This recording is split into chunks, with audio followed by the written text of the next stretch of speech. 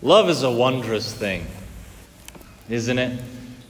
I mean, it is able to span time and space in this most incredible way to where no distance divides it. It can cross over time to where people who are far away from you or people from long ago you can still hold present in your heart.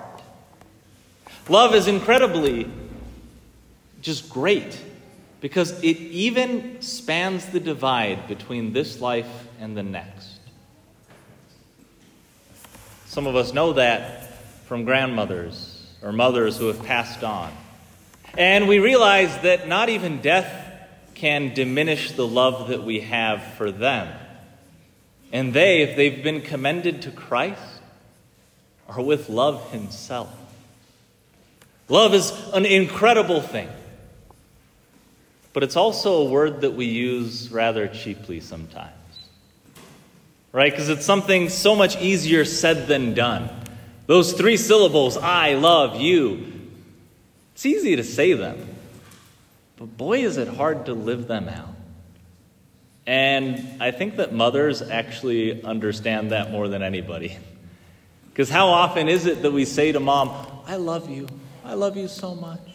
We have a whole day. I mean, Mother's Day makes Father's Day look like nothing, right? We love telling mom, I love you. But we also risk letting those words ring hollow. Because sometimes we say, oh, I love you, Mom. And she says, oh, thank you for saying that. I love you too. Would you please take out the trash?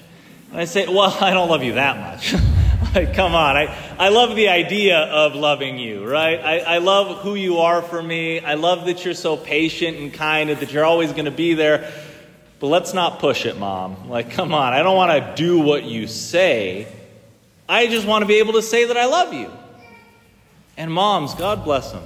They might want to tear their hair out. But even though we treat them that way, they still love us.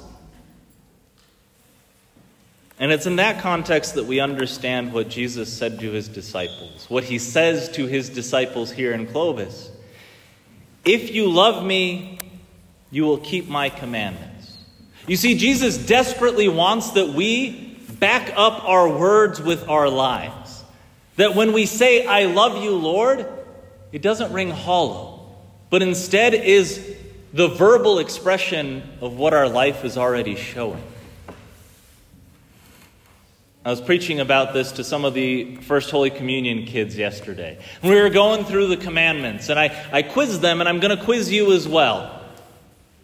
What is the 3rd commandment?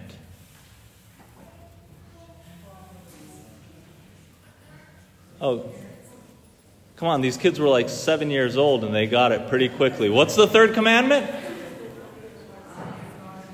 Keep holy the Sabbath day. Exactly.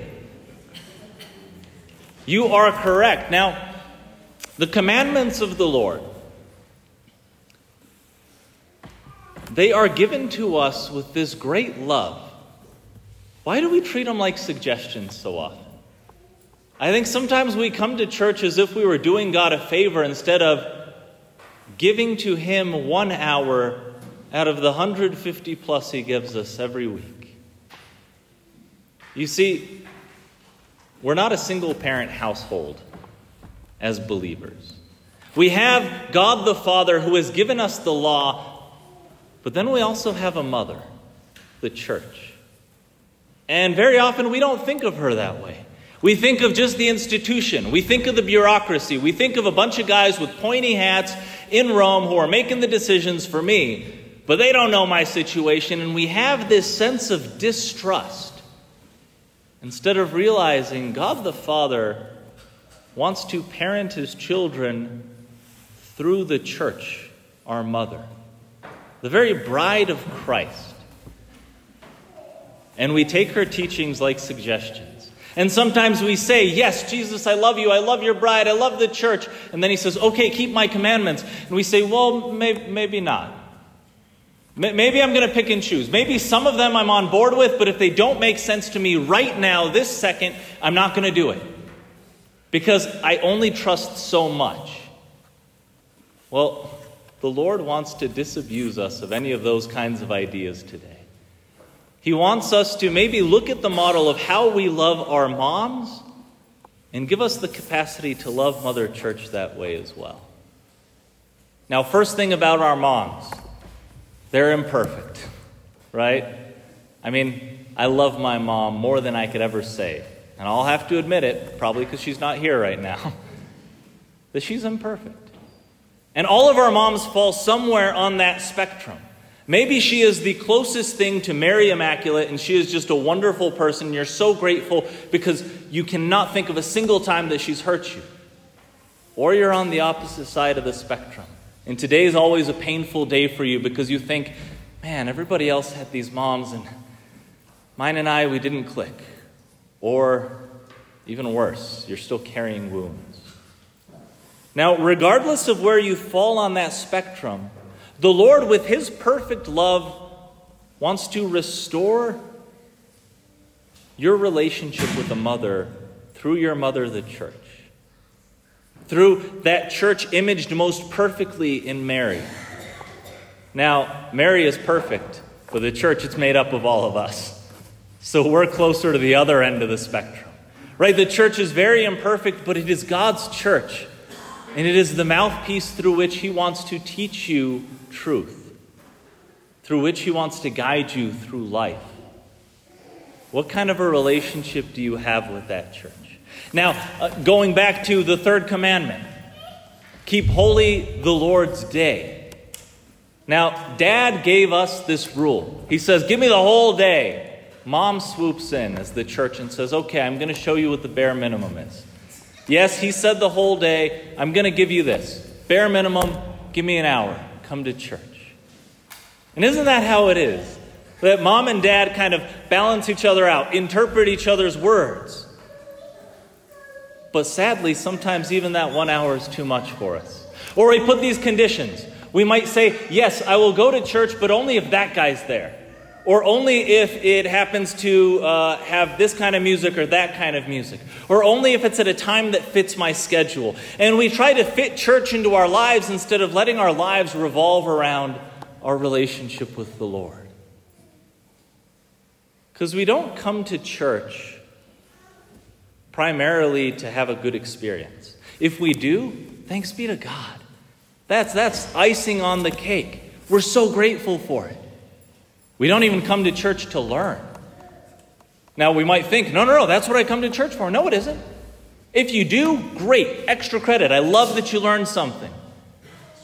You don't come to church to be inspired, to get that little nugget for the rest of the week. No, if you do, that's great, and I'm happy for you, but that's not the primary reason why you come to church. Why you come to church was explained to me yesterday by a little 8-year-old girl.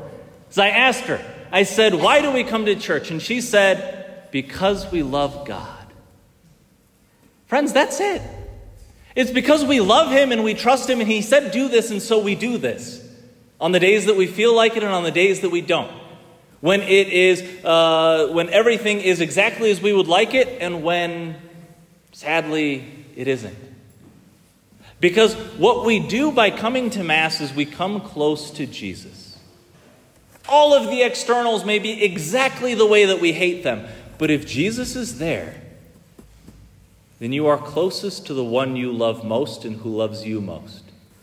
And remember, love bridges time and space. And so when you draw close to the altar where God is made present, you are close to everyone that you have ever loved and commended to Jesus. The people who have passed on, when you look up at that host, you're able to peer into heaven and be close to the ones you thought you lost, but they're always here with God.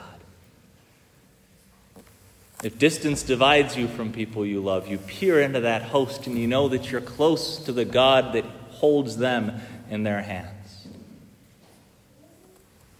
But it takes dedication and it takes perseverance, because it's not always easy, but it's always worth it. To follow the commandments of God our Father, expressed through the teachings of the church, our mother, so that when we say, I love you to God, when we say, I love you to His bride, the church, they cannot be empty words, but words that are a reflection of the lives that we're leading, lives that will ultimately lead us to the very gates of heaven.